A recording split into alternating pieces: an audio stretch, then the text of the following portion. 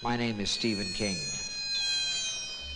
I've written several motion pictures, but I want to tell you about a movie called Maximum Overdrive, which is the first one I've directed. A lot of people have directed Stephen King novels and stories, and I finally decided if you want something done right, you ought to do it yourself. It was my first picture as a director, and you know something? I sort of enjoyed it. I just wanted someone to do Stephen King right. So come and spend some time with me and my friends at the Dixie Boy. Spend some time in the dark. I'm gonna scare the hell out of you, and that's a promise. Ladies and gentlemen, this is an auspicious day. What a day! What a fabulous day! It is, in fact, a red letter day. Today marks the dawning of a new episode of Real Deal No Sex Appeal. A constant barrage of eye-opening conspiracies and ad-libbed innuendo. Featuring Parker. If at first you don't succeed, keep on sucking till you do succeed. And Chris. On the streets, he's known as a jackass. Two premier content creators promoting the healthiest brand integrity in the world. Tell them what they've won, Spider. The way I see it, this should be a very dynamite show. Got my mojo working. Got my mojo working. Got my mojo. Welcome to Real Deal No Sex Appeal. My name is Chris. With me, as always, is Parker. It's the final week of Stephen King month. We have a special guest. Her name is Alex Rubenstein. Say hi, Alex. Hi, Alex. Never mind. Let's start again. No, I'm just kidding. Before we get into our final two movies, which were Dreamcatcher and Maximum Overdrive, stellar choices, Chris. Thank you, Parker. I watched the movie that I got to talk about. I gotta get this one off my chest, dude. Parker and I have been texting about Tales of the Crypt, and Tales of the Crypt, you know, it's pretty cool, you know. I watched a couple episodes, I liked it, and I was like, but you know what else is cool? It was Elvira. Remember? That sexy lady? She had introduced the bad movies and make jokes. No. It's like, what a great idea. I was like, and then she got like really popular for obvious reasons, and you know, she had like the toy line and everything, and she called herself Elvira, Mistress of Merchandise. That's a funny joke. I like shit like that. And she made a movie, and I was like, that must be good too. Aww. I'm sorry. It's genuinely one of the worst movies I've seen in a very long time. And what makes it so bad is not that it's just like oppressively bad, like either of the two movies that we're watching today. It's really just kind of average as far as bad comedies go, but there's so much talent here. There's so much talent here, and it's just not working. Cassandra Peterson is a really funny person. She is a genuinely funny actress, and she's got like this great timing and everything, and none of it shows in the movie. And it's like all these jokes, I'm like, oh my god, this would work so much better if you just like, you know, put it in there correctly or something, and it just doesn't work. And it's really just very embarrassing to watch, especially at the end. Have you seen the Elvira movie, Parker? It's been a long time, and I saw it in formative years, so the plot may have gone past my head at some points. It's a possibility. I can see why you'd be distracted. Yeah, but oh my god, the ending is straight up. It's like a sexy thing that she does or whatever, and I understand why it's in there. I understand why, you know, 75% of the people who are watching this are watching it for two big reasons. But oh my god, why did she agree to do this? I don't know why she agreed to do it. Honestly, whenever I watch it, I'm just like, why would you demean yourself like this? It's not, there's no joke. It's not funny. It's not even entertaining. It's there. You're just like, god, this is still going? For most of the movie, I was just like, oh, it's just not working, but I can fool myself into maybe enjoying parts of it. Not that end part, though. It's just You just awful. read off all of my notes for Dreamcatcher. So that's the end of this episode. Oh, it's weird. You didn't like the ending of Dreamcatcher. I was embarrassed for everyone and wondered why it kept going.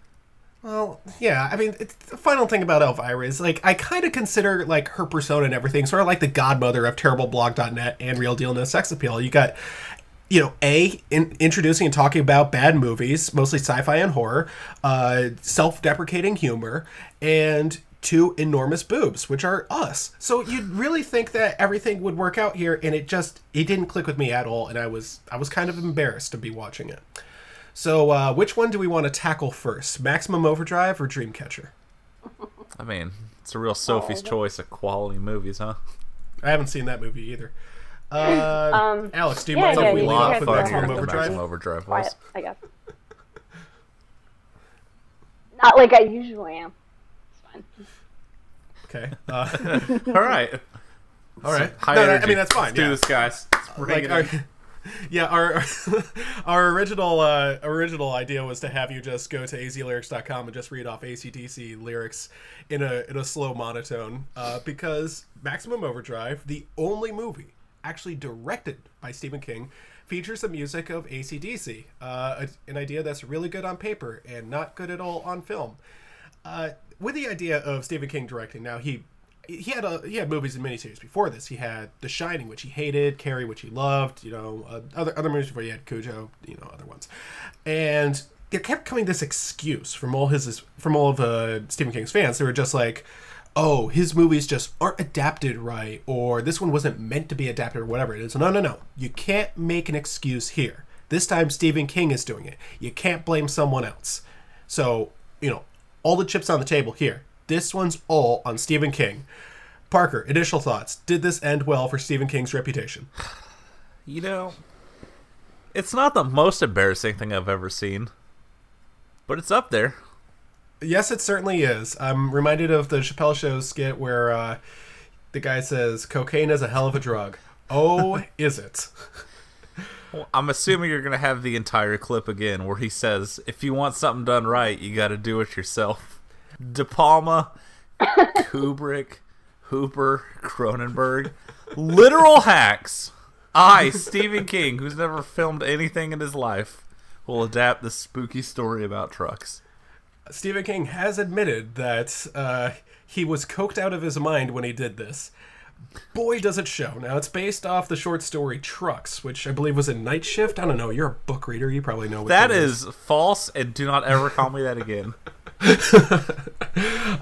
Anyway, the basic premise here is it takes place in North Carolina, and it doesn't mention Maine at all. So theory comes in. Did someone else ghostwrite this? Possibly. Ghostwriter's spooky. Oh, that's an idea for a book. I can squeeze 1,000 pages out of that. Anyway, so it takes place in North Carolina. It has Emilio Estevez and Pat Hingle and the Green Goblin.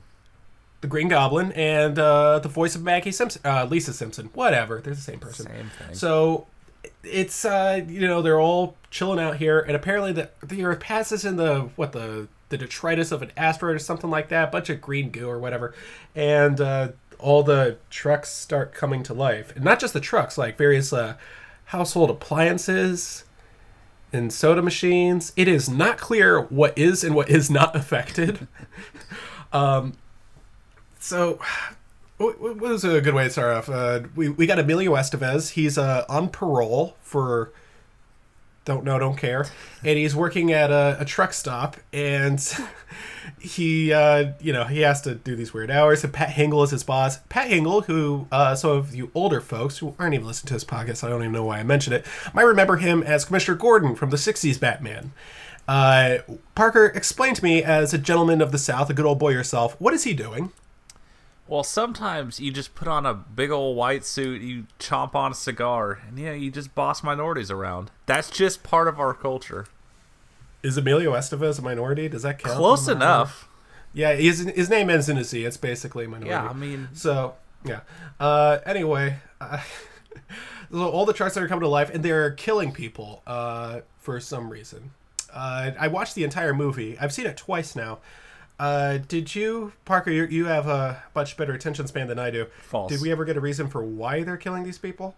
No. Not just like, oh, the asteroids. Just like, no, motivation. They have to have a reason for it. Well, you see, they come to life, and then they drive in circles, and then they want gas. That's what I got out of it.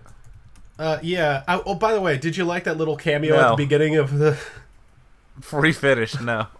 I happen to have enjoyed it. That was Stephen King in his own director's cameo. Goes up to an ATM and the machine calls him an asshole, and he has the best reaction. It's like, "Honey, get over here! This machine just called me an asshole."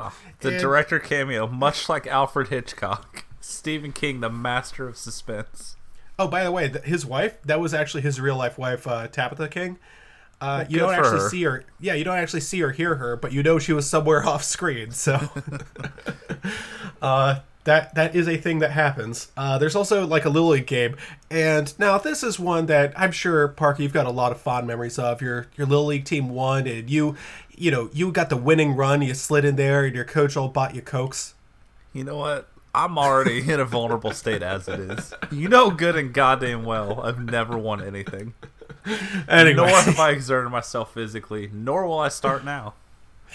Well, not with that attitude. Anyway, they're like, oh, let's all get Cokes. Which, by the way, if you're an athlete, you shouldn't be drinking soda anyway. But whatever. So the guy gets killed by a Coke machine. And well, we won our 4v4. Let's all go to the Coke machine and get some dues. I think my favorite part is this is the second Stephen King movie we've watched where someone gets killed by a Coke machine. Yeah, 2 great entries in the Stephen King canon that you've brought to the table. I'm not sorry. Anyway, that everyone really likes the. I'm so sorry. Everyone seems to be, really happy about the Coke machine scene. Everyone's like, "Oh, that's my favorite scene." The guy gets hit in the nuts, but then the Coke machine just brains him in the skull. That's just like, jeez. Anyway, then the kid gets run over by. What is the name for that thing? Oh, steamroller? Is it a steamroller? Yeah. It's a steamroller, yeah. So little trivia about that. They originally wanted to run over the kid and then the blood would be on, so it'd be like a printing press going over and over on the field, which would have looked gross. And he was like, okay, but so we need like a blood bag right there by the dummy's head. And the bag blew up, so it looked like the kid's head exploded. He's like, oh, that's even better. Let's include that. And the MPA was like, oh, maybe you shouldn't have a child's head explode on screen. So they cut that part. Look, Mr. Executive, I told the people I'm going to scare the hell out of them. That's why I'm going to start the movie with the machine calling me an asshole and my big buck teeth in frame. So this movie looks like it could have been PG just for the scene where the kid's like, oh shit, when the Coke machine shoots a Coke thing at him and he puts on his catcher's mask as soon as the can hits him. I was just like, God, that is like a Little Rascals movie or something. Anyway, different things are coming to life. Pocket radios are coming to life. A lawnmower comes to life. A chainsaw comes to life. And a toy RC car comes to life. Electric hairdryer comes to life. But some people's cars aren't coming to life. It's not exactly consistent what's coming to life here or what isn't. Anyway, Emilio Estevez and all his little friends are holed up in the Dixie Boy, which is a name for the truck stop. And there is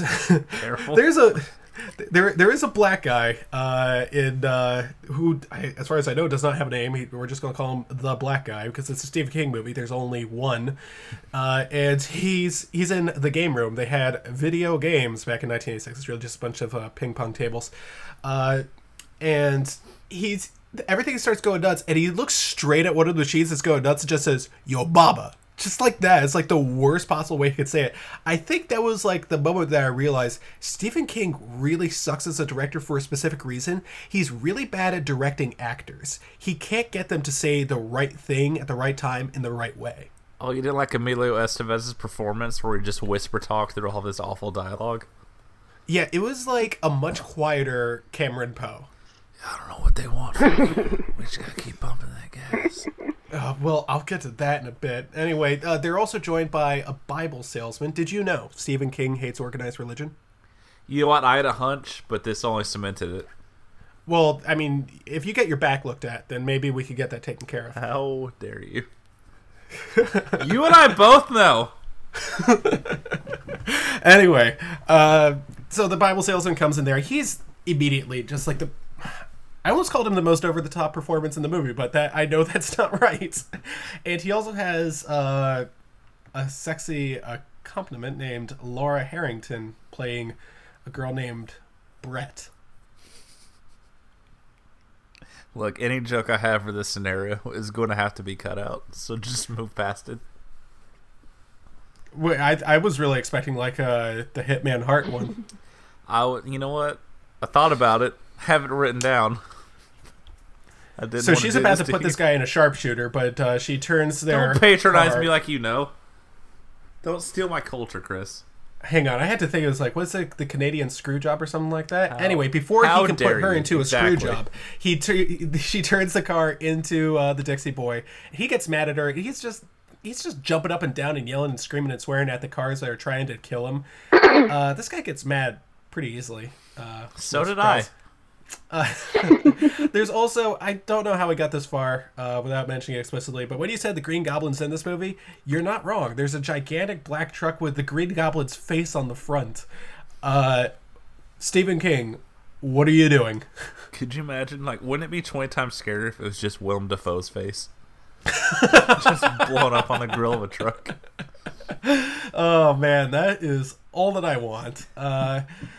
And there's more friends coming along. There is some guy named Curtis who looks like a grown-up Haley Joel Osment, and there's his newlywed wife, played by Yeardley Smith.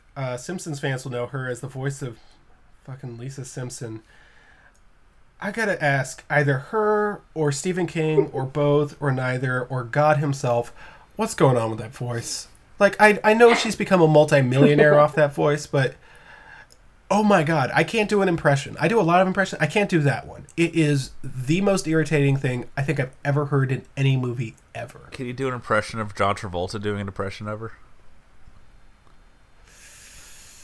You can't. I don't say do no to that, requests. can you? Anyway, How dare you? Yeah. You requested this fucking movie.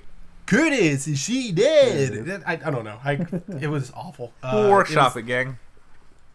Yeah, we'll get back to this. Okay, huddle up, team, and we'll get back to it. 3, 2, 1, go. I really just she's like that for the entire movie. She is being intentionally irritating. I don't know if this was like a sexist thing that Stephen King's doing, or just he hates rednecks, or both. But well, you oh see, my Chris, God, they're setting she up all wouldn't these stop. annoying characters to die, but she doesn't die. No. Good movie. Yeah, hate to spoil the ending of this taut thriller. But, so I gotta talk about this. Her husband, Curtis, seems like a normal guy. But Alex, I wish we had watched this together, because you've got sharp eyes, and I think you would have picked up on this as quickly as I did. I'm pretty sure the character of Curtis has a piss fetish. Because they're like newlyweds, and she's like, oh, I have to use the... I can't do the voice. I'm just gonna do my voice. I have to use the ladies' room, and he's like, "Oh, can I watch?" And I'm like, immediately, I'm just like, "That's not erotic. That's just kind of gross." And she's like, "No, you cannot watch." Oh, sorry, that's the closest I can get. I can't You're even getting there again. I'm sorry. By the end of this, I'm just going to do the entire review, and it's like, and that's why Dreamcatcher was no good. Anyway, I dead ass almost fell asleep mid movie, and she woke me up. I know. It's so shrill. It is the worst voice that has ever been put on screen. Anyway, so first off, he starts like, "Can I watch?" I'm just like, "What the fuck is that?" Okay, maybe he's just a joke, whatever. Then later on, they have to like go underneath the sewers to go get the Bible salesman who's across the street for some reason. I don't know. And they're in the sewer, and he volunteers all too readily for it, but he is. And then he asks, "I wonder how many people have pissed down here." I'm like, what an odd thing to ask. Probably a lot. And then Emilio Estevez trips, lands face first in all the sewer water. He's like, "What's it taste like?" And he doesn't answer that, because what the fuck do you say to that? And then Curtis says something is just like, "Boy, I could do that all day." And I'm like, what is with this guy? I think he has a piss fetish. He's like the weird kid in middle school where someone would open up porn and be like, "Oh wow, this is so gross, right, guys? Look how bad the acting is." Turn it back on, though. You remember the one kid at the sleepover? Just made everyone super uncomfortable. I didn't have friends for sleepovers. So. Oh, must be nice. Anyway. Just jacked it in your sleeping bag in your room. All right. Anyway, they don't save the Bible salesman. That guy, I guess he dies or something, but they save the little kid whose father died earlier.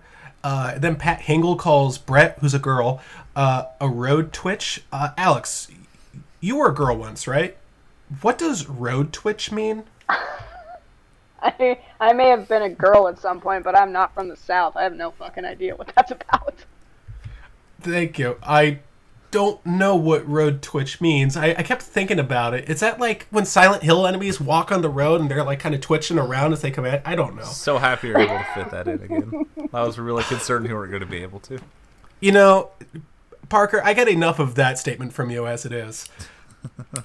Anyway, so the movie does have some positives. Namely... False. Oh, no. Okay, I'll, embrace debate. We got Pat Hingle pulling out a rocket launcher and shooting it at a truck. That was badass. Hey, do the guns control themselves? Some of them do. So the movie doesn't make a lot of sense. There are a little bit of, oversights and goofs in the movie. It's very, very strange. Oh, yeah, then the waitress comes out. The waitress comes out, and she starts slamming her glass and it says, "We made them. We made them." And she goes out there and says, "You maniacs, we made you." And it's like, oh my God. She's even more over the top than the Bible salesman. And she almost gets killed and doesn't somehow. And Pat Hingle is just evil for no reason. He tells a guy that's like, the world's getting taken over by trucks, and he tells the guy, "If you leave without clocking out, you better not clock back in." I'm just like, he's gonna go look for his son. It's like, you have any idea what's going on here? But I like the whole blowing up trucks with rocket launchers. That's kind of cool, sort of. That sounds like... Yeah. What? Alex, quick, give me an AC/DC song. That sounds like it should be part of a Transformers movie.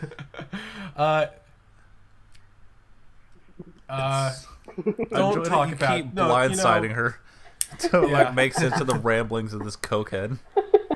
In a movie she didn't watch. Oh, yeah. It never will, one hopes. Almighty. As has been evident, That's right, I do not watch know. terrible things sometimes, so it's entirely possible I could end up watching this at some point. That's fine. A possibility. This movie's a lot funnier in theory. It is. This is the thing, is that this was very clearly made as a horror movie. And if you don't believe me, and it's okay if you don't believe me after you watch it for the first time, watch the trailer. Because Stephen King is selling this as a horror movie. He's like, yeah, this is going to scare people. You watch the movie, you're like, was horror really actually an element here? The whole thing seems more like, there's like one jump scare. Do you remember the jump scare, Parker? Where the fucking baker's like, "Brrr," and grabs his leg. Okay, that was like 2 jump scares. I forgot about that one because it was so bad. You forgot about the Jack in the Box. Oh, Jesus Christ. So the best part is you could see it anyway. You're like, okay, this isn't going to be scary. And then it pops out, you're like, oh, never mind, it wasn't going to be scary anyway. It was like the silliest thing. A literal pop scare from a Jack in the Box. There's not an ounce of tension in this movie whatsoever. No, not at all. Anyway, so all the trucks are like circling around the Dixie Boy, and then they stop, and like one of those army jeep or whatever things comes out with a gun on it, and it starts doing Morse code, and it's just like, "Give us fuel." And I was like, oh, this whole time you wanted fuel? You could just ask. You don't have to kill us. Wait, what's with that cutting knife thing, cutting up the waitress there? Yeah. That thing wanted fuel? Was it gas powered? Anyway, gas-powered Coke machines. So, Alex, this is an important reason we brought you onto the podcast here. You are from Chicago, but you also lived in LA, right? Yep. And you currently live in Maryland, right? Yep. So, question here. Have you ever pumped your own gas? Oh, man. How do I answer this question without getting made fun of? I mean, yes, I have. God damn it. Anyway, Parker, this big, strong man have to pump the gas for the ladies. Every day I pump my own gas, and that diesel tank pumps my dick. I pump it like we're cheating on each other, with each other. Okay, but Alex, for real though, it's like I don't know, in LA, do you guys pump your own gas, or is like, do you have like an attendant? Oh yeah, no, gas in LA is horrifically expensive, and there isn't anybody to pump it for you in order to justify that insane $2 extra price. It's ridiculous. Oof, terrible. So basically, my theory comes about. It's like, I wasn't alive back in 1986. That was years before my time. I don't think Stephen King ever pumped his own gas. I think what he saw is he's just like, wow, and these people have to pump gas at 100-degree heat. What torture they have known, the underclass. And I'm just like, dude, it's not that hard. In Maryland, we pump our gas all the time. That's the only way you get your gas. You ask someone else to pump your gas, I'll say, fuck you. You have to do it yourself, you know? So it gets to the point where Emilio Estevez and like 4 other people have to pump gas for a whole bunch of trucks in 100-degree heat. And he is acting like some sort of war hero. He's having Brett, who is a girl, like sponge his head or whatever. He's just like, imagine you're an alien race and they come to the planet. And I'm just like, oh my god, would you get over it? It's pumping gas, dude. It isn't hard work. It really isn't. She's like literally patting him down with a wet cloth while he looks at his blistered hands from pumping gas. I like, this dude is the biggest pussy in the world, period. No, sorry, the biggest brown area in the world, period. So owns those trucks. Yeah. I literally cannot stop. Why did we have to bring this up? Anyway. I wanted to scare the hell out of you, Chris. So basically, he does, at that point, sort of like whisper the motivation. He thinks the idea is like you're an alien race and you see Earth, you're like, oh, fertile ground. All that's in the way is we have humans there, so we'll use the trucks to wipe out the humans. They don't even do that right. So the comet is gone within a week and everyone survives, and I guess no one talks about it anymore. And the entire time you just hear AC/DC in the background going, who made who? Who made you? Yeah, the second hour of this movie is just him sitting at a gas station going, guys, how do we get rid of these trucks? And then the truck's driving in circles and then getting gas. And then they blow up one truck and get on a boat. I just saved you an hour. Yeah, there's really no excuse for the way this movie moves. Now, I will say this. The movie, we have to apparently have a disagreement on this. I think the movie moved pretty quickly. You are fucking high. This movie was an eternity. I mean, you say that, but I think our next movie is a fucking eternity. Well, but I mean, yeah, this movie is only 97 minutes long. So I was watching, I'm just like, oh, how much longer do I have of this? I paused it. I was like a whole 20 minutes in. I was just like, oh, it's moving a little bit quicker than I thought. What it doesn't do fast enough is it doesn't give any sort of motivation for what's going on. And it does take a while for everyone to like, to really get to the meat of it. The second act is when the trucks start circling around and everyone's getting killed and stuff like that. And the effects aren't good enough. It's not like, as much as I like, the whole idea of launching a rocket launcher at a truck just because, and those explosions are pretty as hell for what it's worth, it's just not really worth anything. It's like, oh, he got run over by a truck. That's not scary, and it's not horrifying. It's not terrifying. It's none of those words. It doesn't make me scared of trucks. So I'm sorry, Stephen King really, foul ball on this one. I mean, the first 20 minutes are funny. If it's like Children of the Corn, like you make it 20 minutes, yeah, that's fine. Wouldn't be my favorite segment in a movie, but it'd be fine. Yeah, but I guess then so. It just kind of sits there in a truck station for an hour, and that weird guy tries to finger bang Lisa Simpson underneath the diner table. Yeah, I didn't quite understand why they did that. But I know why he did that. The good news is that they all found a way to have a good time. Brett sleeps with Emilio Estevez at least twice. And she says, you sure make love like a hero, which... Fuck, I definitely wrote that line down. Yeah, that's a great line there. I'm just letting you know, I forgot Brett was a girl. Yeah, oh, sorry, guys. Like, well, Brett is a girl. And she is a road twitch. Let all who would not fuck Emilio Estevez speak now. And also unsubscribe. Jeez. Yeah. we don't, and then resubscribe. Please. But yeah, we kind of need this, guys. Like, Chris, what if I told you that Stephen King was drinking so much that on set he had PAs going to get him Listerine so we could chug it? Would this movie make more sense to you? Oh my god. Oh, it totally makes sense. But I will say this: at least like the special effects are coordinated well. But I give credit to the special effects coordinator who did a pretty good job.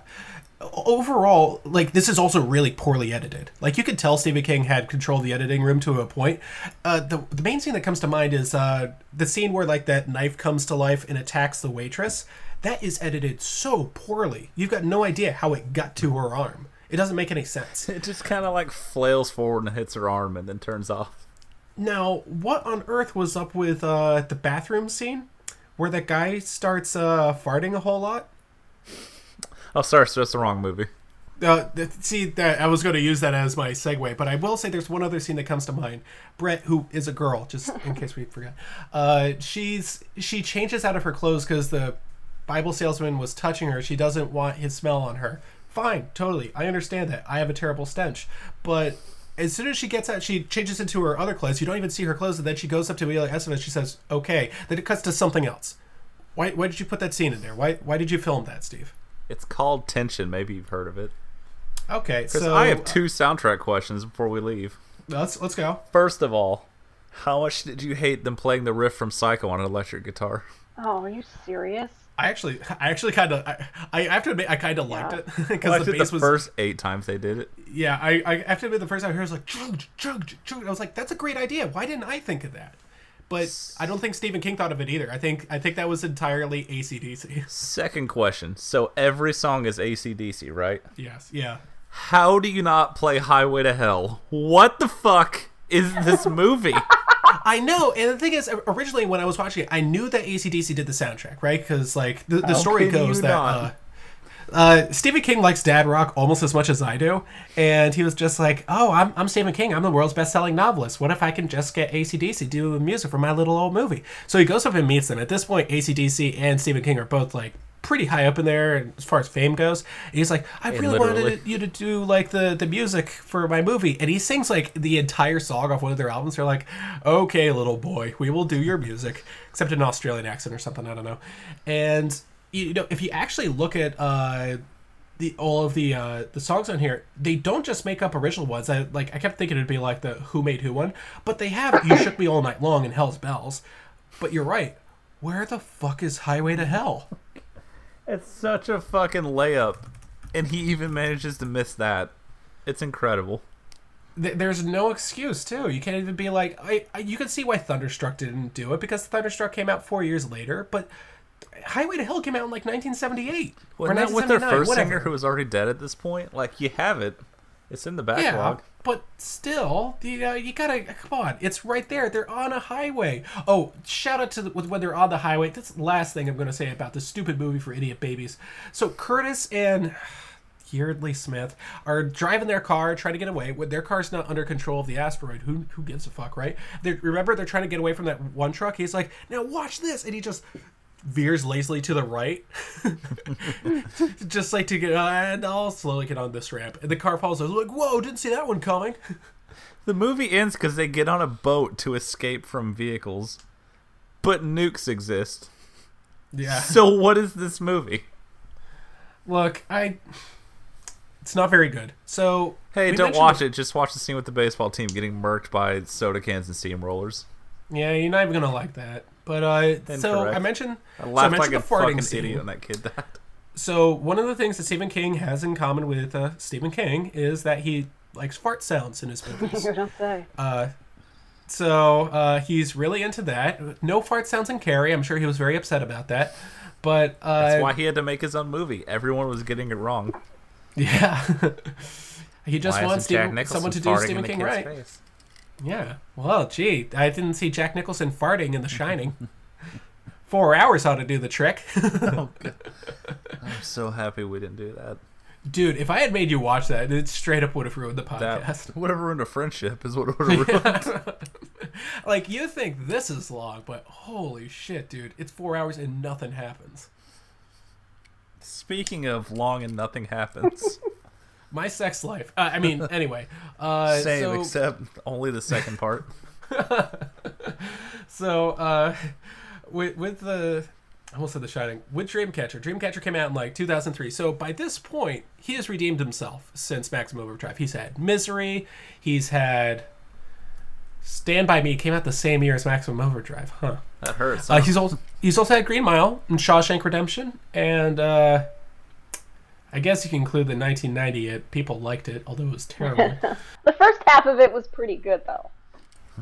The first half was okay. But 2003 rolls around, and Lawrence Kasdan, who's never really done anything worth noting. Okay. knew this was gonna happen. Not even mad. Yeah, see, we're okay. You're actually laughing how not mad you are. It's really funny that you can be so ignorant. He gets a script from Stephen King, and he's just like, "Oh, this is really great." And Stephen King's like, "Yeah, I got hit by a car," and he decided, "Well, that's not going to slow me down. I got the ideas, and the paper is a willin'," and he wrote down his ideas about him getting hit by a car. Dreamcatcher, 2003. It stars 4 psychic buddies. Did you know Stephen King likes psychic characters? You know what? I had a hunch, spooky. and this movie also confirmed it. So, Alex, we've been doing a whole lot of talking. Would you like to open up this movie? Oh, that's so fucking mean of you. Good luck. What do I have to... It sucks. What do I have to say? Like, everything about it is bad. I mean... Okay, great analysis. Parker, your thoughts? I would say it's garbage. Chris, your analysis. Oh my god. So I liked it.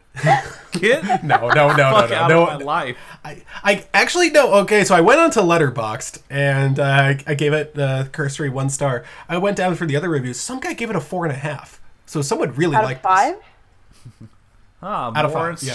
That's like really unfortunate. 4.5 stars. He said it's a really faithful adaptation or something like that. It's his review is not very good. I mean, I guess it's a faithful adaptation of one of King's worst books. You got that going for you. Well, yeah, if it's immediately post car accident, it's probably one of the worst ones.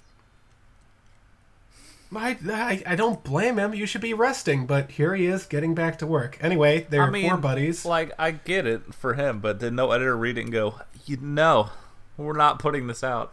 No, the editor read 1 word. He read King, and he was just like, "Oh, publish it. This must be good." I don't think they ever put any thought or time or effort into editing it. They're just like, "Yeah, this is good enough as it is." This is post that 90s doldrum where everything was garbage. Like, come on. Mm-hmm. No, we know what this is here. King can, forgive me for this, King can shit out literally anything and people will pay for it. As evidenced by my DVD collection. Proud owner of the Tommyknockers here. That's a rare, hard to find item. It genuinely is. He's not making this up here. It's just like, oh, you can find it at any bargain bin thing. You had to look for that, didn't you? I could not believe I saw it in the wild, because literally on Amazon, it's like $20 still, because no one has it. And you said $30 for the Blu-ray of Children of the Corn. Oh, no. I will not be buying that. Capitalism was a mistake. Anyway, so we look at Dreamcatcher. It stars who's the blonde guy? Alex, did you catch his name? He is absurdly handsome.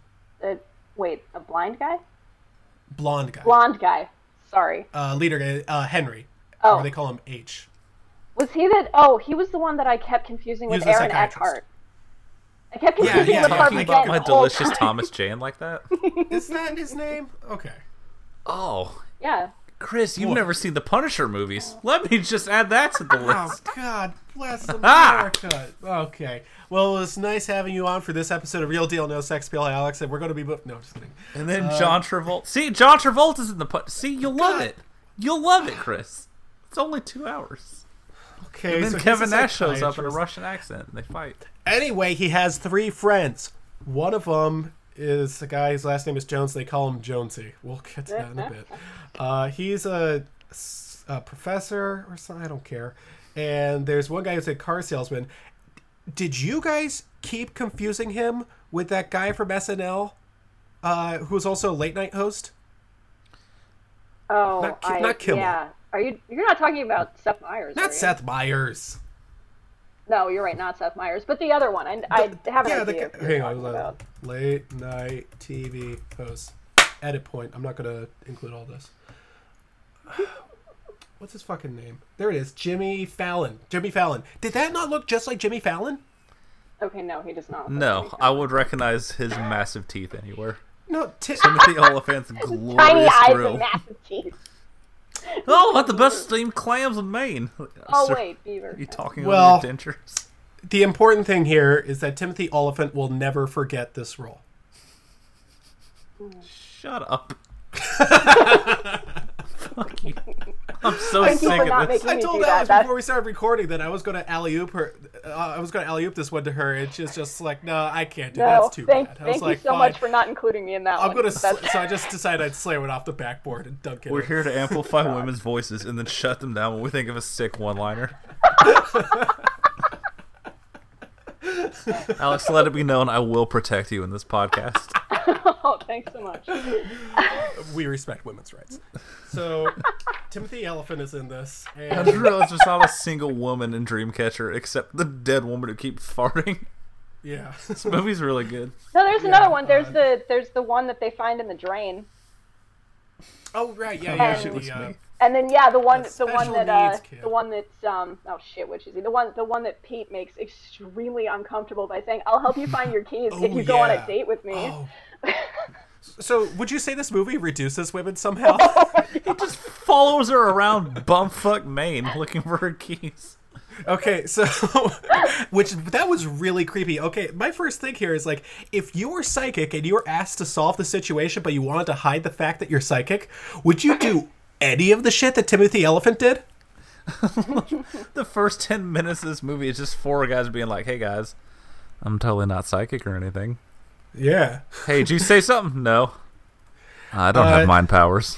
You Just didn't walk kill in your the mother, traffic. even though you killed your mother. Well, what the fuck? How could you know that? You So, don't know Alex- my name. Alex, I don't have magic. I have a couple questions to ask you. One, you would know this better than I would. Does this movie pass the Bechdel test? Are you fucking kidding me? Yes. They don't have a single conversation that's not about men or duddits. Therefore, The women never meet each other. The women are like several miles apart, and several eras apart. You know, so no, they don't meet each other. In fact, that's literally true. The first one, the special needs girl, she's like 20 years ago. Then you got the woman who totally ditches. What's his name? Timothy Elephant. And then 6 months later, you got the woman who keeps on farting. Yep. I mean, there's. Now, but was the alien a Stephen girl, King though? was going through a lot. Okay. Yeah, I think he was Yeah. on a lot of drugs. A lot of drugs when he did that. A heroic I- dosage whoa, of whoa, OxyContin. Alex, that actually doesn't make sense. Stephen King doing drugs? Oh my god, Don't really yeah, he's understand usually that straight and narrow, but car accidents, man, they're a big deal. Yeah, but he wouldn't do anything as base as drugs. Anyway, another question for you. So you've seen a lot of movies where it's very obvious that a man wrote the dialogue for a woman, and it's very much an example of like, this is how men think women talk. I put this to you. This movie reads like, this is how women think men talk. I mean, I did write somewhere on my notes that these men are nasty. Just by itself. Like, I just couldn't, it was Beaver the whole fucking time. I was just like, God, will somebody please bite this guy's face off so I can hear him not talk anymore? There you go. Yeah, okay. What is up with that guy? So they all decide we're not really going over the plot here. So I want to get to some things of the plot. So first of all, they're all psychic and they're like, "Oh, let's meet up at a bar. I'm thinking about duddits." And Jones. Hey Jonesy, sup, bro? Just say you're thinking about duddits. You want to get hammered? So Jones is like, "I want to cross the street for some reason," because he sees a vision of duddits or something like that. Then he does his best Stephen King impression and gets totally murked by a Mercedes. And if he didn't want people to talk about it, then he wouldn't have put it in there. I'm just running it through my demons. No, I Then think that was the the worst Just walking my actress- dog and I saw duddits. Sorry, guys, I found a fourth actress. Fourth actress is the woman in the ambulance who gives the worst Paramedic. read ever. Oh, that's right. I think he's gone. That's right. Oh, we can save him? No, I think he's Save the dead. movie. Okay. Save the whole movie. And then she got her $20 and left the movie. Anyway, so 6 months later, Here's a bowl of clams. no you real dumb change. broad. That just nothing really seemed to change there. So they're all like, yeah, let's go camping in the woods. They go to a cabin in the woods, which, by the way, make a little idea about that. That could be a good idea for a horror movie. And they're all camping out there and drinking beers and shooting the breeze. And Jonesy starts talking about his mental warehouse. Oh my god. my God. Oh no. So when I first heard that line, I was just like, "Oh, I'm going to store that in the who gives a shit section of my mental warehouse." And I was just like, "Oh yeah, me too." And then they're just like, "The mental warehouse." I was like, "Wait, we're picking up on this?" It's like, "Yeah, you don't know about the mental warehouse?" It's just like I thought it was like a expression, just like, "Oh, I don't know," somewhere like that. It was like, no, it's an actual thing that I go into, and I have like file folders and everything, and I'll keep this stuff over here and stuff. I was like, "What the fuck?" And they actually show this whole thing. You know what? I hope that'll become a critical plot point later on. Oh, you know what I super love about that? He's like, "Oh yeah, I have to get rid of all of my rock and roll lyrics in order to make room for my iMac instruction booklet." But he's got entire like rows dedicated to embarrassing childhood memories that he could very easily just pick up and throw away. Why would you get rid of the lyrics from Highway to Hell for that? More importantly, he says rock and roll lyrics. This movie is the worst dialogue I've ever heard in my life. This is the worst Kevin Smith Tarantino horseshit I've ever heard. Oh man. Now, I can't wait to lose my virginity so I can finally have a fuckery in my life. No, Parker, I want you to tell me the difference here. So it's let's say it's Friday night. And, do not do this. You really want to see a movie, and you go out to Burrito King or whatever. You can treat the girl nice, and you ask her inside your place afterwards. Maybe she could watch a Stephen King movie with you, and she declines. Is that a fuckery? Or is that a fuckeroo? Oh, yeah, turning into a real fuckeroo, Chris. By the way, call me Beeve. I'm 40. Now, at one point, the fuckery turns into a fuckeroo. At that point, I was just trying to diagram all the shit that Jason Lee's trying to say. So, another question here. Which movie is worse for Jason Lee? This movie or the Chipmunks movie? I mean, I'm sure those Chipmunks paychecks were incredible. Dreamcatcher was an absolute flop, so I can imagine that the Chipmunks movies were a lot better for his bank account. Well, thank God it was a flop. I don't want to say this is more embarrassing than Mallrats, I'd say but it probably is. This was pretty bad. I mean, he does ram his hand up his ass and put shit on People pretzels. still talk about Mallrats. No one talks about this movie. Well, besides us. Kevin Smith fans they talk about a lot of things.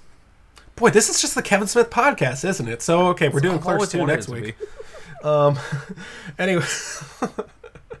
Anyway, so Jason Lee's character really, it seems like they're trying to give him way too many quirks without making him interesting. Jones is a somewhat interesting character. Just, I don't know, just the way he acts. And Timothy Elephant is a pretty interesting character too. But, boy, the guy, what's his name? Pete or something like that? No, it's not Pete. I don't even care. Oh, yeah. Oh, no, Beaver. Beaver's his name. So he introduces himself at one point to a guy. He says, "Hi, my name is, I don't know, Richie Tavers. Call me Beaver." And I was just like, on purpose? It's like, "Hi, my name is Chris Field. Call me Pussy." Call me the autistic virgin who has never had sex. Who is also creepy. My name is Parker Clare. Call me Ishmael. So, how dare you? So the guy has, so the guy is always, has a toothpick in his mouth, oral fixation or something like that. I know what that's like. And he also has a hard dick all the time? Is that what they're trying to get across? Hey, remember Viagra? This will be some really biting, funny commentary. So, Alex, I just want to let you know that this is, hey, locker room talk right here. This is what guys talk about whenever we're alone together, whenever we're recording and, you're not around. We're talking about Viagra. How you always want an erection? Yeah, wasn't that wasn't that a serious problem for you guys in middle school? And yeah, just middle school. Yeah, sure. Totally. Just anyway, totally not a thing in my life Only anymore. Then. Yeah, anyway. Yeah, but this is what we do. We say stuff like, "Fuck me, Freddy," "Bite my bender," "Bitch in a buzzsaw." Hey, when the broads are away, the boys will play, am I right? Yeah. Just talking about boners and my friend Duds. My magical retard friend. Yeah, anyway, we all drink beers and talk about Viagra making our dicks hard for 10 hours at a time. That's when you go to the like hospital. a fucking nightmare. Yeah. You're supposed to go to the hospital after 4. This guy's like, 12 hours. I'm like, why would you want that? Alex, I told you, this movie, I don't know that it was written by Stephen King. I think that this is like this is how I guess like a woman thinks that men talk when there are no women around. I'm telling you, this isn't even close. No, I have to I've go. always wanted to imagine the star of Justified edging for 12 hours. Thanks, space movie man. Oh boy. So the only Anyway. writing credits on this are men. I'm not. It's still y'all's fault. I'm just saying, It's still your fault. possibility. It's Where else this- would you it's get just- this genuine guys talk? Yeah, this is us anyway. So the guys go out. Jonesy goes out hunting or whatever. He thinks he sees a deer. Then the deer turns into Elmer Fudd, and he's like, "Oh, Elmer Fudd's sick. Let's bring him back to the cabin." And the guy introduces himself. "Hey, my name is Beaver. My name is Jones, but all my friends call him Jonesy." It's like, "Are you a hockey player or something?" I don't know. And the guy keeps burping and farting the whole time. I'm just like, classic. And it is definitely played for laughs. It didn't get a laugh out of me. They didn't make me laugh at a fart joke. I have the IQ of like fucking a deer, and I didn't laugh at a fart joke. Are you kidding me? You can even play that right? They Big seemed fat. like they were all just tacked on. They were all tin can fart noises from like, oh, let's go raid the fucking sound You're right, effects yeah. library. They didn't actually create any good Oh, fart noises for this movie. I personally was offended. At least go into the bathroom after eating a whole bunch of chili and get a Yak Back machine and record it like that. It's not like Tom Sizemore needs help farting. Fucking look at him. He's been on the verge of death for 25 years. Now, I will say this, Alex, just a little thing for you. As far as locker room talk and what guys are like, we do not apologize when other men are around. All right? If there's ladies around who's like, oh my goodness, excuse me, but no, if there are guys around, we let that one fly. We just pop Viagra and fart in each other's faces for upwards of 10 hours. Oh, speaking of fetishes. Yeah? Well, you were going somewhere with that? Does someone in this Fuck movie me, have a Freddy. piss That's a fetish that sick you know? cloud he just ripped. No, I mean, oh my god. Okay. Oh, bite my bender while I eat some more curds here. At some point, he says, "Bite my bag." Yeah, he says bite my bag and bite my bender. So I immediately thought of the guy from Futurama. And I was like, are you using the robot as like a word for penis? Oh, Jonesy, sorry I got hit by that car. Let's all go to a cabin and talk about my hard dick for a while. And they do it every year because they got to talk about their good friend Duddits. And then the fucking flashback. Oh, 2 hours and 13 minutes. Yeah, Who of wants a course there's flashback? like a flashback in this stupid movie for idiot babies. Stephen King movies always have a flashback, except for Maximum Overdrive. That was weird. Oh man, Chris. Yes. You know what else they have? You know what else Stephen King movies have whenever they introduce children? What? Fucking irredeemable bullies. Oh, yeah, how exactly? Okay, so this is one that you're right. Parker and I have talked about this a lot. Boys, Greasers did something to Stephen King. We don't know what they did, but boy, they must have done something to him. They must have made him listen to some bad rock and roll lyrics. But these guys are just weird. What is the quarterback of the team? I'm sorry, I kind of sound like King of the Hill here. I was like, what is the quarterback of the team doing Not feeding funny. a dog? Some turd people to just a talk like that, retard? Chris. You sound more like Boomhauer, let's be real. You're not wrong. With the I'm a personality of mush-mouthed Bill. idiot. You just hear me crying from my apartment. There's like a 15-second silence while we're all trying to figure out whose turn it is to talk. You just say, I'm so depressed I can't even blink. Anyway. Real Why dosage, do you no keep sex calling me appeal. Bill? Dude, remember Maximum Overdrive where the bulldozer ran that kid's head over?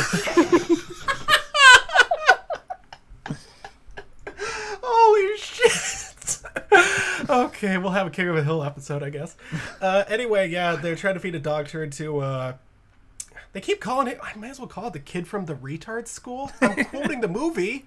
It's not me. I'm not doing Yeah, I it. had a hard time calling him anything other than the retard child for the whole movie.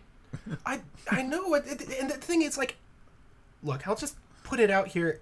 I don't like that word. It's a really impolite word. Yeah. So I try. I don't always succeed. I try not to use it. I'm working at it. I'm attending therapy. But fucking, you keep calling him that. I'm gonna call him that too. Yeah, no, I never. I don't support. I never this. use that word in polite company or otherwise. But the whole time I was just like, oh great, the retard child. Like the whole movie, I felt awful. This movie makes me feel bad. Now, Alex, quick question: What is it like to be in polite company? Oh man, I don't know. It's been like a decade. You're talking to two guys who don't really know here. But Look, anyway, I felt bad calling him the retard kid for most of the movie until Donnie Wahlberg showed up with leukemia, and then I didn't feel bad. Yeah, let's not spoil that right away. Yeah, the amazing twist ending. There is actually a twist in the So shit. good. Yeah, so they calm the kid down by singing Blue Bayou or whatever to him. And, rock and roll lyrics. Most yeah, soothing ailment. Fix everything. Yeah, boy, I hated those kids too. And oh my god, so they're arguing with the bullies, right? They're arguing, it's like, oh, he's gonna run away. It's like, what? He likes this attention. They are going back and forth like it's a fucking congressional bill or something like that about healthcare. It's just like, so you want us to fight? No, yeah, we want you to fight. Oh, what if we run away? Oh, he's gonna run away and tell his mom. It's like, will the senator yield? Reclaiming my time. This is honestly some of the worst stuff. I wish I could reclaim my time. Anyway, that little kid plays Duddits, which actually means Douglas, but they call him Duddits, and he gives them all psychic powers. How the hell does that work? When you saw the special need kids with the Scooby-Doo lunchbox, what did that do for you? It didn't hurt as much as him being a Red Sox fan. Well, I mean, that's what I said. Stephen King is also a Red Sox fan, so... Oh, you're a hero. I have to admit. Oh, so now we know who the self-insert is in this movie. Yeah, exactly. He's everybody, including Tom Sizemore. Honestly, I have some thoughts about the regular self-inserts for Stephen King movies. I think it's the tiny kid with the glasses and the smart mouth. You think so? I think that's what he is in every single one of because we saw that exact same character in It, right? Yes. Yeah, but I mean, here's the thing: is it's usually a little bit more obvious than that. I think he's usually like the very obvious. He is the writer, or he is the alcoholic. I'm sure as a kid he was a kid with a big mouth. Although that's more of a Harlan Ellison thing. Parker, don't. But it's one of the. This is my broken life. Harlan Ellison Quinzel. You see what I have to put up with, Alex? She was his You queen. see what my best friend will do to me? Anyway, I just think it's a little bit more obvious, but I do see it. I think, again, he tries to spread himself out with his self-inserts, at least in this movie, except for one character. Morgan Freeman, the one black character. When Morgan Freeman started saying the same shitty dialogue, I was so embarrassed. Now, Parker, I have to ask you about the weasels in this movie. I don't mean the shit weasels, a real thing here. I mean his eyebrows. What is up with Morgan Freeman's eyebrows in this movie? Morgan Freeman came to set with those eyebrows, and good luck shaving them. Not with this script. Now, by this point, Morgan Freeman was in Driving Miss Daisy, he was in The Shawshank Redemption, and he would soon be in Hot Tub Time Machine, or something like that, I don't know. But by this point, he was also in Glory, right? Was he in Glory? I think so. Yeah, I don't really agree with the message of that movie. I didn't even see Glory, okay? But either way, I just know he was in black people fighting back against the Confederacy. Thought it took some liberties with history. I have some charts for you. The worst one to me is still The Patriot. But still, imagine that. Mel Gibson made a movie that isn't historically accurate. But either way, he didn't need this movie. Why is he in here? Besides the fact that Stephen King was like, I need a black character. Scatman Crothers is busy being in hell. Do you want to be in my movie? There's a reason that the one black man in Maine in It was a bachelor. They're just like, hey, what if I found a wife? And Stephen King was like, would she be black? A lot of strange things go on at Derry. Kids disappear and there's race mixing. Yeah. How upset do you think he was when he saw the new version of it and saw 2 black characters? Whoa, what? Wrong! Have you read the book? Page 1075? Just gone too far, you guys. All right, well, at least the black kid doesn't read anymore, so that's good. Yeah, well, there we go. So Stephen King's racist. Alex, your thoughts? You don't say. A white boy from Maine who writes horror novels? Hey. What? Let's leave Maine out of this. It's from New England. Well, that makes it better. See what the Patriots did to Atlanta last night? Oh my God. Another example of white people. I'm just saying that Chris Hogan is better than Brandon Cooks. Folks. Wrong podcast. We've kind of blended in. Welcome to Swinging Pizzagate, Alex. Your thoughts on the Chicago Bears? No, but really, no. I will not speak of them anymore. Yeah. But anyway, fucking Morgan Freeman is upset about something. He shoots off one of his underlings' fingers during a Boy Scout salute. Oh my God, that was... that was really fucking dumb, wasn't it? I thought it was hilarious. I was laughing really hard afterward, like way harder than I should have been, to be honest. But for some reason, just him shooting a guy's finger off as a warning was just really, really funny. Well, you know what got me is that he immediately started cleaning it up. It's like, dude, you think you could hire someone to do that for you? Yeah. I was like, aren't you like a general? Yeah. He's still, the one black guy still has to get on his hands and knees and mop up. Sorry. Hey, I mean, come on, it's right there. But then again, he's arguing with another general. A guy says 3-star general. It's like, so what? If he was a 2-star general, you wouldn't argue with him? Come on, it's fucking dumb. I hate it whenever people say, "Oh, 4-star general," John Kelly or whatever. Oh, so like whatever. If he was like 2-star general, I'd be like, oh yeah. Is Morgan Freeman stealing valor? Yes. Anyway, so Elmer Fudd is in their cabin, and he is farting up a storm, and he shits out an alien. And they're just like, oh, that's inconvenient. And you see Tom Sizemore's ass, and that's pretty cool.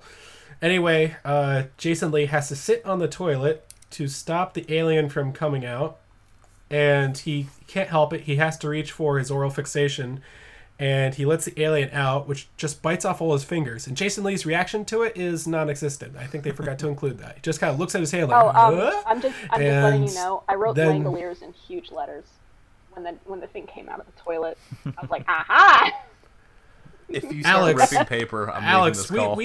Alex, we have a truce on this podcast. We're trying to push past the hurting here. But speaking of Langoliers, Parker. God damn it! I want to know. Did you ever draw these aliens on your test? Yeah, I actually have a special connection to this movie that we'll get to later. Oh boy, I'm ready for this one. So anyway, Jonesy sees him, and they're just like, the alien kills him, bites his face off, and we don't hear him say "fuck me, Freddy" anymore. Yay. So, that's again. Stephen King is way better at writing kids than he is at writing adults. That reminds me. One last... This is important. We got to get to this. It's not just the catchphrases that this guy makes up for himself, which, by the way, no one has ever said, "bite my bag" before, unless they're a masochist. But Jonesy says to him another catchphrase that I thought was copyright. He says, "Hey, we got to break that door down. Scooby-Dooby-Doo, we got some work to do now." What is that doing in this movie or any movie? That wasn't even in the original Scooby-Doo movie. Well, that means they can use it. You would know, Parker. You watched it. Scooby-Doo. No, they said Scooby-Doo, where are you? Yes, I've seen that movie. But... Wait, are we talking about the live-action one? Because I saw it when I was like a teenager, and I was surprisingly okay with it. Guys... Mostly because of Matthew Lillard. Because he's the best Shaggy ever.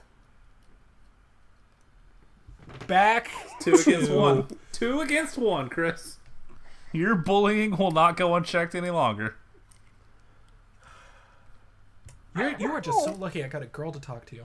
Anyway. Look, so this is the first and last time I have to savor it. We really should add something at the beginning where we say, "Hey, we have a girl to record with us," and you just go, "What?" She shared 45 minutes of... Let her talk. So after every single thing she says, you're just going to go, yeah, right, sure. That is very courageous of you. That's so brave of you to say that about the shit weasel. Anyway, the shit weasel, which, by the way, is the official term for it, comes out, kills... Please don't talk about Jason Lee like that. He's had it rough ever since My Name is Earl ended. Oh, God, you're... Ever since what? You speaking Don't right. worry about it. Now I can see his face with Anyway, that stupid mustache. And now we got the actual big alien comes out. Alex, Oh my God. what is the name of this big ass alien? Oh, why? Why would you do this to me? Oh, you didn't actually look it up, did you? I'm kidding. No, I know it. God. I know what it is. Although I strongly appreciate Easter Gay. That's my Yeah, favorite that was. thing. Oh, come on, that's too And easy if I even ever for us. if I ever write anything again about that series, that's all. Easter Gay. Mr. Gay is here to see you. Wait, why is that not my Skype name? Ich bin ein Easter Gay. Oh, jeez. I knew with all your racist comments you'd have some German in you. Anyway. Where's that Jonesy? He signed No, an this- Easter Gay's contract. So that guy takes over his body. Yeah, and the guy who plays Josie decided he would just do a Malcolm McDowell impression. Oh my God. That is exactly what he was trying to do. Brilliant. He was trying to do a Malcolm McDowell I'm impression. sure that's what he was trying to do. Well, No, Chris, you're gonna like this. You know what he reminds me What? from? Reminds me from? You know what he reminds me of? He reminds me of the G-Man from Half-Life. does he? Wherever anybody would take a Gary's mod and just make him smile like fucking crazy. Okay, now I see it. Oh my God! When he gets on like the speed bike, he starts like smiling whenever his face like changes angles, and the camera goes ching, ching. Oh ching. God, it was so good. And that fucking man. smile! Holy shit! Easily one of my favorite parts of the whole movie was that point where he's just like sad face and then he's like ching and big smile. Oh, Speaking of brilliant. weird ass sound design, so they're in the snow or whatever it's in Maine it's cold. So he has like a parka, right, with like a hood. Whenever he puts on the hood, did you hear that sound effect? I vaguely Nothing. remember it. It was Probably. whenever he puts on the hood, it's like a I can't. I'm not exactly Frank Welker here, but it sounded like a. It was like it was just like what the like fuck? a little whoosh noise. I know it's just whoosh. It was just They like they never properly explain why them having because the fat dude in the cabin was like, I need my hat. Like for some reason hats are a big deal, but they never explain why hats are a big deal. One might say they don't explain a lot in this movie. yeah. I know, but why this goddamn it, I need alien some lays continuity eggs? here. Yeah, and the so worms shout go out up to your Alex asshole. for finding the one inconsistency in this well-told movie. Trying to break down this Typical well-crafted bunch narrative of dudes hanging out in a cabin having fun, and the woman's like, actually, what does the hat have to do with anything? Yeah, okay. It's one of the only things that really bothered me in this movie. I have no idea why, but the whole time I was just like, why the hats? Can somebody? No, nothing. See, for you to notice that, I guarantee you would have picked up on the piss fetish. Okay. Because I felt proud of myself for noticing it, and you would have been like, oh yeah, it's obvious. I mean, yeah, I picked up on a lot of. I mean, what do you think I think about every time I watch a Quentin Tarantino movie? The piss fetish. I mean, the foot fetish. So I told you about potato, 4 rooms potato, and kids I with always stinky feet. Anyway, jeez, where do we even leave off? Oh yeah, so the shit weasel comes out, kills a guy. What if and Stephen texts King's Jonesy. been secretly into pee stuff for like 4 decades, and it's just in all of his books? I would never know because I don't read. Same. But anyway, so I have to admit, I zoned out on this. This movie, guys, we've mentioned it's 2 hours and 14 minutes. 14 if you include the credits, which I didn't actually sit through. But we'll talk boy, about the credits. this movie drags. So it gets to the part with Timothy Elephant and what is it, Hunter Henry or whatever? I'm just going to call him Henry. They call him H. No one uses the letter H to abbreviate for any name that begins with H. And they're going along and they're driving back and they nearly miss a woman. the guy breaks his leg. He's getting dragged out of the truck, and he's laughing because he broke his leg. Oh yeah, it's so funny that they flip their car over. They're just like, ah ha ha, we're stuck out here forever. Yeah. No, Alex, you don't understand. This is what guys are like when we're by ourselves. We all laugh about broken legs. And so they go up and they yell at that woman who then farts in their faces and tells them she has to find her husband. They drag her back. What for? And Timothy Olyphant gets really drunk and is talking to her. And he gives away the twist of the movie. Wait, what? He sure does. It's like, I don't think Duddits is from this world. I was like... Dude, there are two ways you can go here. Luckily, they chose the right way, but it still wasn't a good way. They was like, either you make that your twist right now, or you are being so insulting. Clever foreshadowing. There was some foreshadowing early on. when Beaver says, "Fuck me, Freddy, here's to 20 more." Immediately afterward, I was like, "You are so dead. You are dead tomorrow." And he was dead tomorrow. I just remembered that. Yeah. Yeah, see, this is a really good really script. Good at like broadcasting stuff, but like in a subtle way. Yeah, it makes you think. Repeat viewings are important. Mm-hmm. Oh yeah, this is worth watching again. Dreamcatcher, the most cerebral movie in Stephen King's arsenal. Chris, I told you, I have seen this movie twice. This is my second time watching, and Parker, was this like you said you only watched a bit of it earlier on? Yeah, it was on like cable TV, and I got to the part where he shit out a worm, and then I turned it off. Oh, that's only like 2 hours into my it. surprise when Morgan Freeman comes in with a helicopter.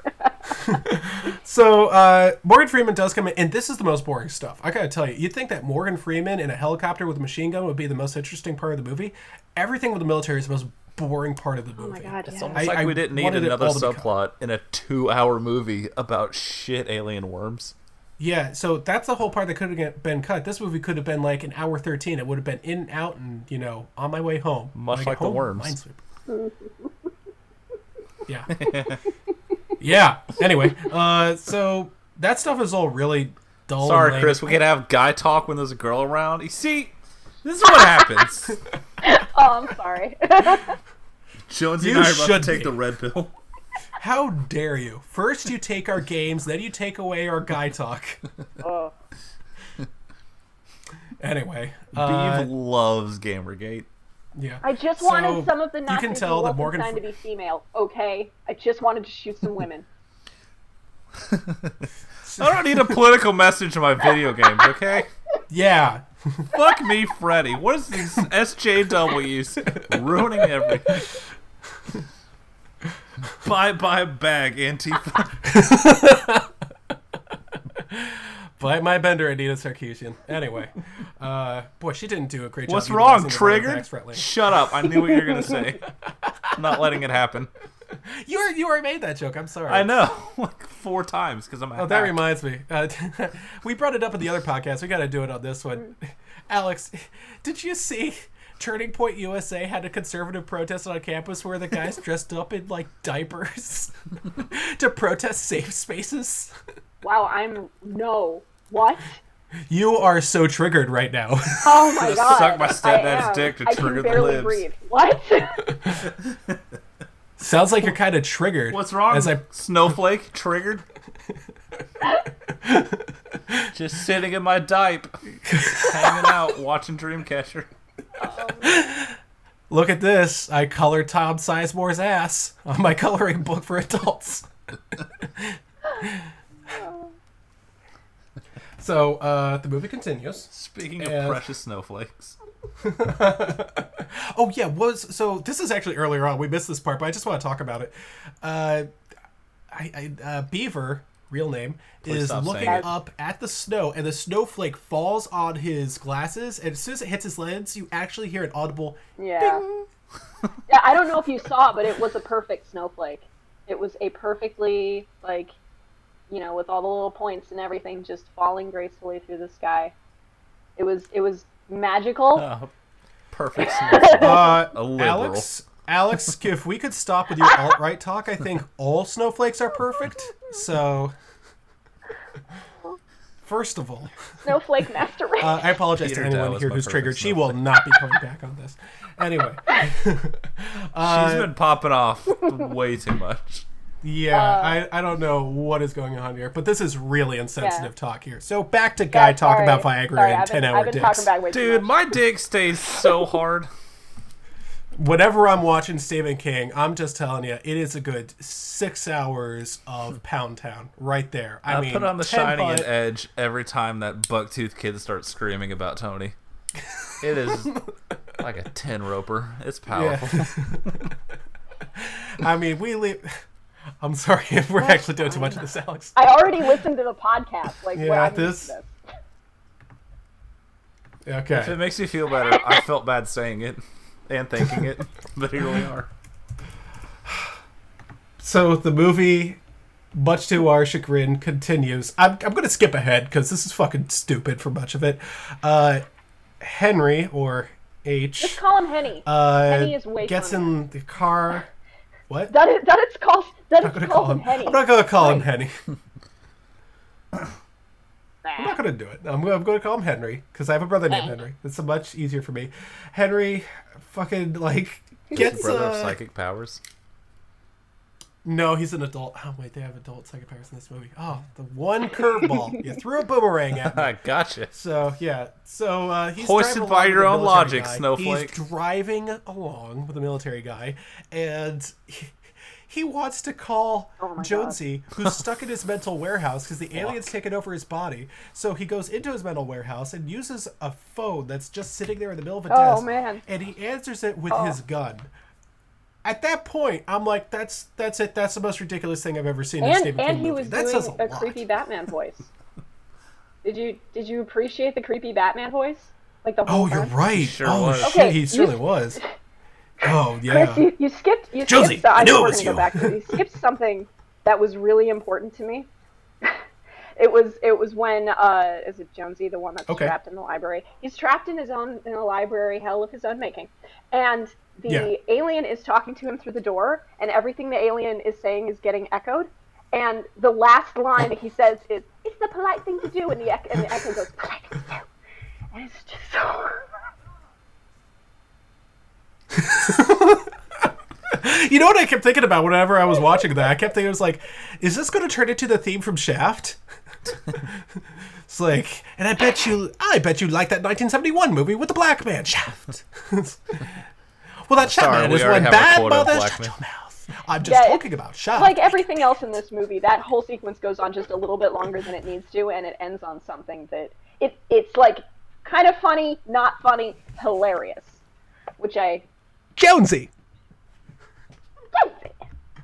I'm not going to say his name in anything other than Jonesy for the rest of the podcast, just to let you know. Hey, you know what's better than show, don't tell? If you show and tell for 2 hours.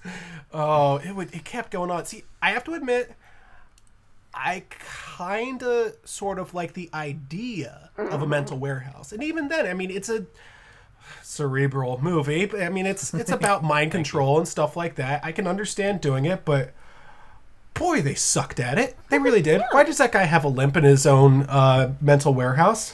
That's so stupid. You also missed the part where the reason the alien didn't kill That him makes is sense. because him dying in a car wreck made him immune to aliens. I dead ass thought that you were going to use like the whole plate in the head So, conceit from Tommyknockers.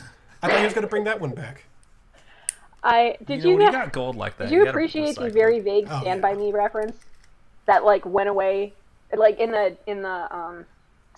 of the flashbacks where they're like walking by the train.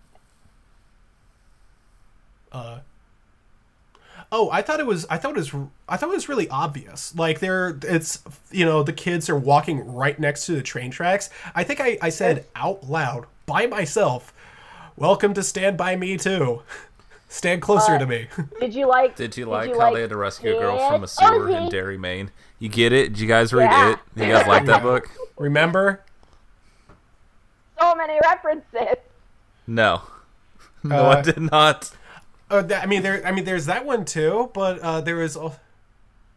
Yeah, they 100% did. And they also, like, when Jonesy was trying to keep the alien in there, he has his head, like, right in the same position that Shelley Winters had in The Shining.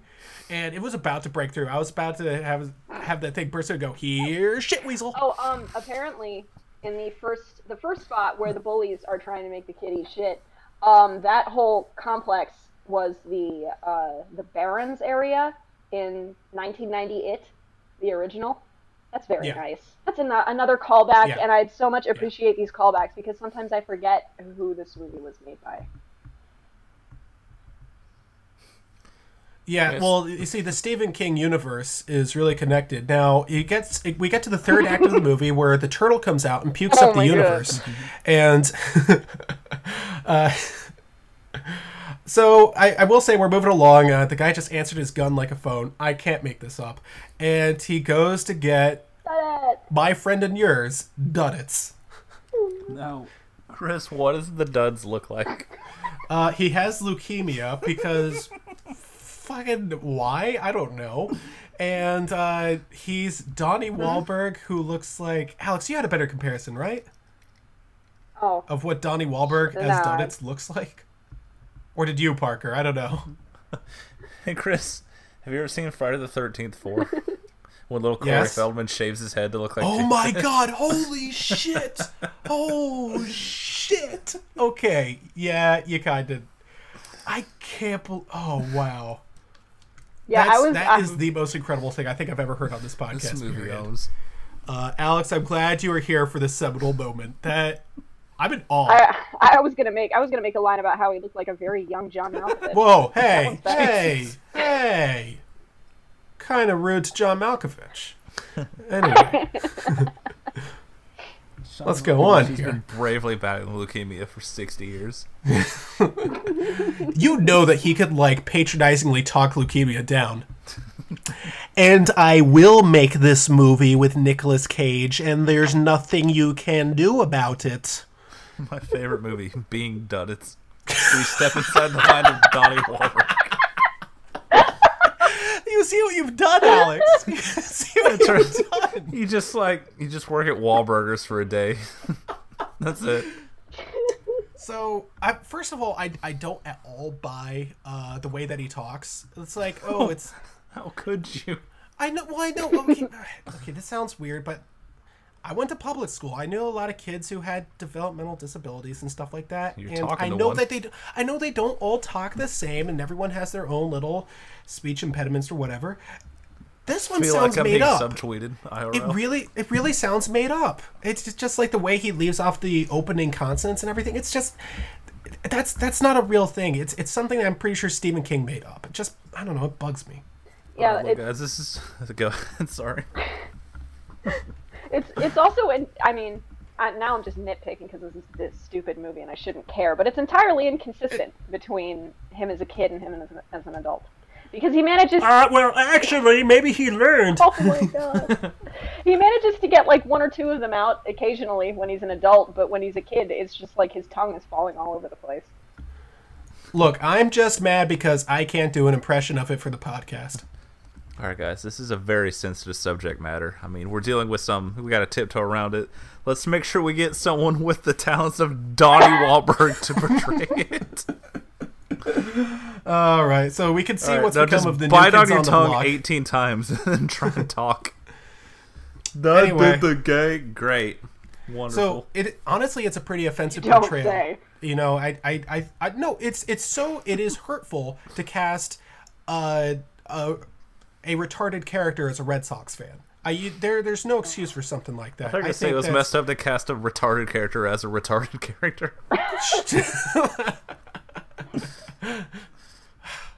Again, Stephen King really is like a hardcore Red Sox fan. But anyway, He's a hardcore Oxycontin fan too. So he is dying of leukemia, and boy, does he look like it as soon as he gets in the car. Like when he's in his home, he's like, "Oh, happy," Less said about that, the better. But he gets in the car, and his mom's like, "Now go save the world." Or they're like, "What the fuck, Steven? You got to keep trying when you're right." Doesn't she pull him aside and be like, "You should take my dying son with you. Maybe he'll die happy. Let me pack his lunchbox now." the same Scooby-Doo one. Which, by the way, flashback to the flashback. Remember when they picked up the lunchbox and the guy was like, Scooby-Doo? I was just like, oh, wow, ominous. That sure says a lot. He's got a Scooby-Doo lunchbox. What if it was the Flintstones? Ruh-roh duddits. What if it was Captain Caveman? You know what's really sad? If he did Ruh-roh, it would just be uh-oh. That might be why he likes it so much. Yeah, maybe. Oh my god, does he love Scooby-Doo because he talks like Scooby-Doo? Oh no. It's like the opposite of Scooby-Doo, because whatever. So they take him to Jonesy, the shit weasel, because Jonesy put the shit weasel in a dog to make the dog poop out an alien, to poison the water supply of Maine. Chris, I have a cool idea for a movie take for over you. the world with aliens. Sorry, go ahead. No, it wasn't going to be Maine. The thing ran all the way down to Boston. Oh, Boston. Whatever. Like the world will notice. Yeah. Hey, Chris, I want to pitch you a movie. Okay. All right, so it takes place in the winter, right? And there's snow everywhere. All right, There's these guys just locked in a tiny area, and there's a dog that's infected with an alien, and they can't tell who's infected. What do you think? I don't really think that has a lot of potential. Wait a minute. I mean, you might have been better served pitching this one to Alex. But that's you set that one up really well. I kept thinking about the thing the entire time, and I was just like, I don't know really how I'm going to get it across. I'm glad you picked up on that one for me. I was just going to go with the cabin in the woods thing, but that's never been done before. So, God.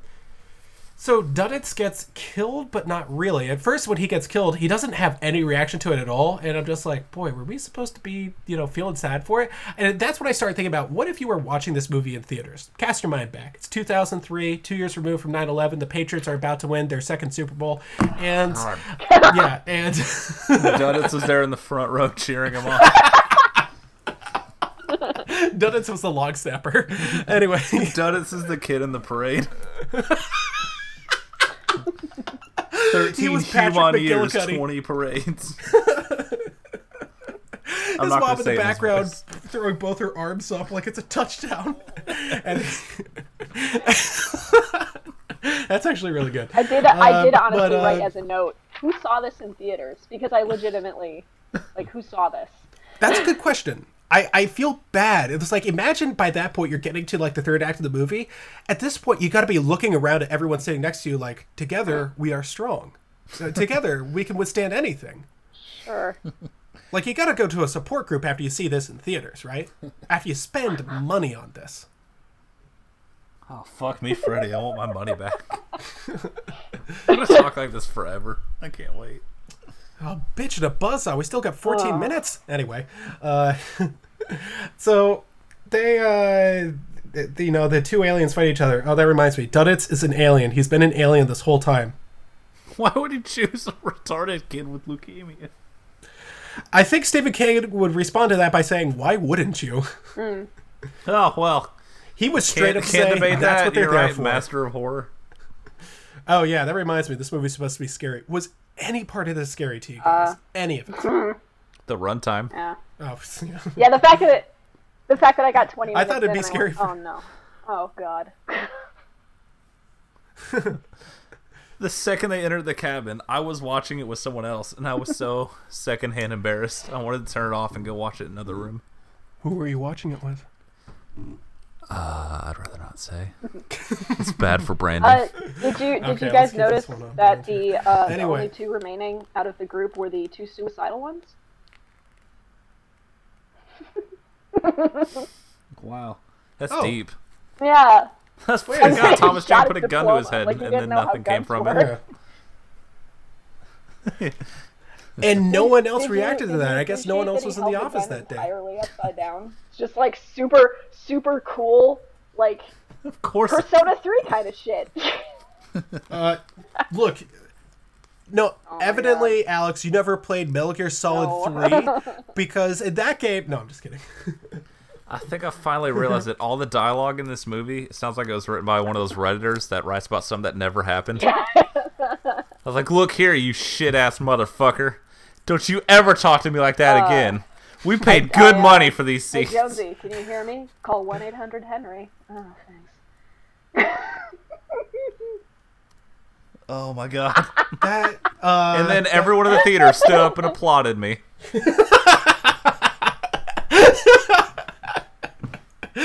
Oh god, that's so. This movie is real and it exists. So the Dunnitz alien kills Mr. Gray. No, I don't think it's how you say it. And they're both aliens, and they both explode to a cloud of red dust. And if you pause the movie really quick, it looks like a Dreamcatcher. Wow. Which the title of the movie is Dreamcatcher. They call Dunnitz a Dreamcatcher. I spent the whole movie wondering, like, what's the significance of the Dreamcatcher? And they go, There's- Dunnitz is our Dreamcatcher. And then it ended. And I almost put a hole in the wall. Yeah, it's So pretty terrible. I have more. I can't believe I wrote all this shit down. I have. No, really. I know we skipped over. No. And it's, I just if you want to have. I go back, just have more yeah. continuity questions. I wanted to know why the. Oh I my wanted God. to know why the dog wasn't farting. Why is the dog not farting? Also, there was no blood or anything coming out of Jonesy. Like, there was no hole. There was no nothing. Where did Mr. Gray come from? I know. don't know. I was really upset that I couldn't see Damian Lewis I bleeding know, from his right? asshole. That would've been a so great movie payoff. missed out. I know. So didn't get any of that. Totally unfair. Can we talk about the ending really quick? I know you've got more inconsistencies, but let's talk about those end credits, Parker. Where it just fades to black, and they're all just sitting around the dinner table, chatting like fellas do. Just the lads sitting around a pint, just talking about old times with their retard friend. Yeah. Alex, this is what we do, The guys are like, listen, it's a guys' night out. We got to get together, Maybe pop some Viagras and, bite my bender. Remember I'm going my to take 3 retard friend Viagra. back We're in going to May? fantasy baseball draft till 4 a.m. I'm going to go edge in the bathroom. I fucking love being a guy. It's so cool. That reminds me. So, Parker, we are ready for Draftsmas this year, right? Oh, man. I got a bottle of blue pills, a 6-pack of Shiner, and I can keep bad a secret. attitude. Oh, boy. If these walls could talk, Chris. Alex, sorry. No girls allowed. Yeah. When she broad's going like, oh, my period, whatever. Try to sit here with a boner. I assume that's what women talk about. I've never You met can't one say before. that anymore. You're speaking directly to I me. don't know. No. I can't see you. You're not real. Sorry. Oh, yeah, that's true. This is actually I've just been using like a different mic to do an impression of a young boy.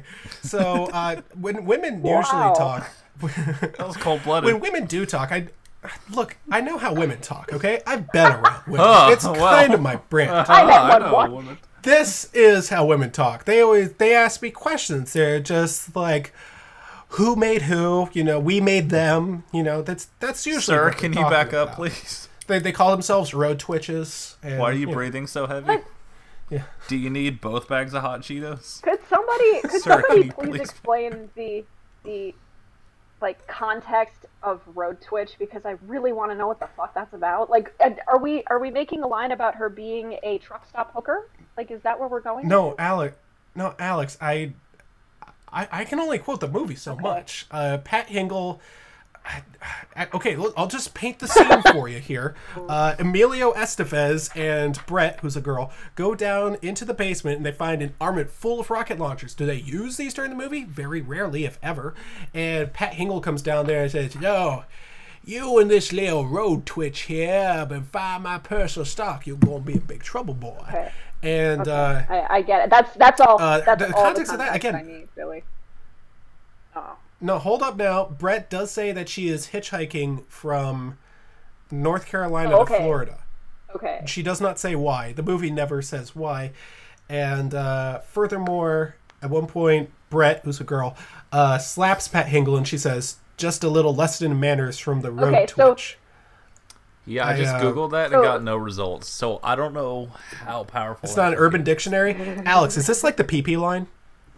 You girls, it's just a secret language. We stumbled onto something here. I am the only person on Earth that calls it the PP line, and I will never not call it the PP Yeah, line. Parker, little reference there for that part. I begged her to change that line, and she steadfastly refused. I mean, that's fair. You got to stick by your guns. No, when I'm drunk and at the club, I call it the PP line.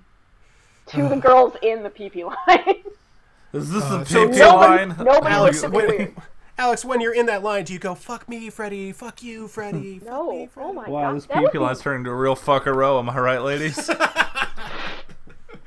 That's how us humans talk. Anna is such a bitch and a buzzsaw in that movie. Oh, that Really reminds wish me- I had burned all those Easter gay jokes earlier, but here we are. Well, there we go. Speaking of that bitch and a buzzsaw line, I'm pretty sure he says that when, like, the military comes in on a helicopter and says, do not leave this area. This area is under quarantine for the next 24 to 48 hours. And the guy's like, hey, wait, we got a dead guy up there. It's like, yeah, keep yelling at the guy in a helicopter. They can totally hear they you. can hear anything you're saying. Yeah, that was my only problem with the movie.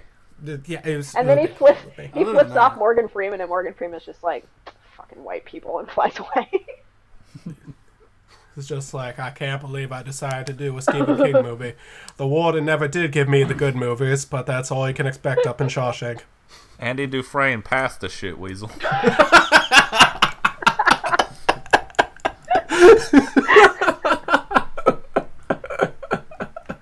Oh, God. There's that point where they're all flying to the UFO because there's a UFO, and for some reason they don't blow it up. They shoot the guys in front of it, but they don't. Sorry. And Morgan Freeman says that they are harmless as a fox in a hen house, and I'm here to kick some ass. Talk about a non sequitur. I mean, I had to write that line down. That's like that line is so fucking absurd. It is not well written, but it's scary because the whole movie is Totally. scary, right? Master of Horror. Lawrence Kasdan's like 100 years old. Why did he write this? Yeah, exactly. You should go back to writing. Don't do it. I don't Don't know do what it. else. What I else don't know, did probably he do? Scooby Doo episode, right? I'm not falling for Oh, I are will we not double be- teaming I will him? not be double teamed by Oh. this. Dude, open up wide. Laugh now, Chris, but you'll be seeing Oh. his next feature, a little movie called Solo, a Star Wars story. Okay. I looked up what he sack of wrote. shit. Oh. He wrote The Big Chill and Grand Canyon that's cool. He and also The did Accidental Body Tourist. Done. I'm not So- doing this. Yeah. Yeah. Ooh, sounds spicy. So, oh, and Yeah. Wyatt Earp. So he's really more of a Western it. sort of guy. And God. Silverado. The Han Solo movie is called Solo, a Star Wars story. Why didn't that make it onto the newsreel? Get it? Why is that not on the newsreel? Did we not? Did The less not, we do talk that? about it, the better. Wait, I thought we talked about it on a previous news thing. Oh no, that's breaking news. That it's literally just called Solo. That's right. Isn't that cool? Do you think? I can't even make a joke out of that. What am I gonna do? no. Hope Solo, a soccer player? No. No. Parker, Not anymore. Parker, I need you to confirm this for me or deny it. Are they for real making a Jabba the Hutt Solo movie? Probably. I think they are. I'm Like pretty nothing's sure they announced are. anymore. It's like, hey, what if we did this? You guys like that? And they're like, not really. Like, yeah, you do. Money says otherwise. Anyway, so wait, Fuck you, was he you'll involved see in it, running loser. Well, They're talking to me. are they directly. wrong? Anyway, so enough Star Trek. No. But luckily, I won't be seeing it alone, will I, Chris? Fuck me, Freddy. That's right. So our clothing thoughts. So our thoughts here on Stephen King. Don't you mean your earthing thought? I'm not going to make fun of Red Sox fans, first of all. Oh, why? So- You're the only one who can. Get it? 'Cause So it was you're nice Do you listening think to Doug's this- gonna stop the Boston Marathon? Oh my god, I the might- Boston Marathon movie had his brother Mark Wahlberg in it. Do you think it's a cinematic universe? I got a Okay. mind like with my retard brother to find these little brown kids. This is all stuff that usually goes after the credits, you know. Just I don't care. You can cut it all. That's fine. It's for an I audience of actually two. like all this. It's funny. So closing thoughts. Which one's better, Maximum Overdrive or Dreamcatcher? Maximum Overdrive is better. It's so much better. Yeah. I cannot believe I would watch Maximum Overdrive and then the next day watch something so much worse. Well, I hate what you've done to me. Alex, what are your thoughts on Stephen King in general? Oh. No. Positive. Let me at least try here. I know. Oh, okay. Okay. I've written some stuff before, and I resent Stephen King with all of my being, because if something isn't good, I get depressed and I hate myself, and if Stephen King's thing isn't good, he makes $1 million fucking dollars. I hold no more hate in my heart for anyone else. In my writer heart. Well, he still made the Green Mile. Next week, we have Halloween 3 and that episode of A Puppet Named Scooby-Doo where Red Herring actually did it.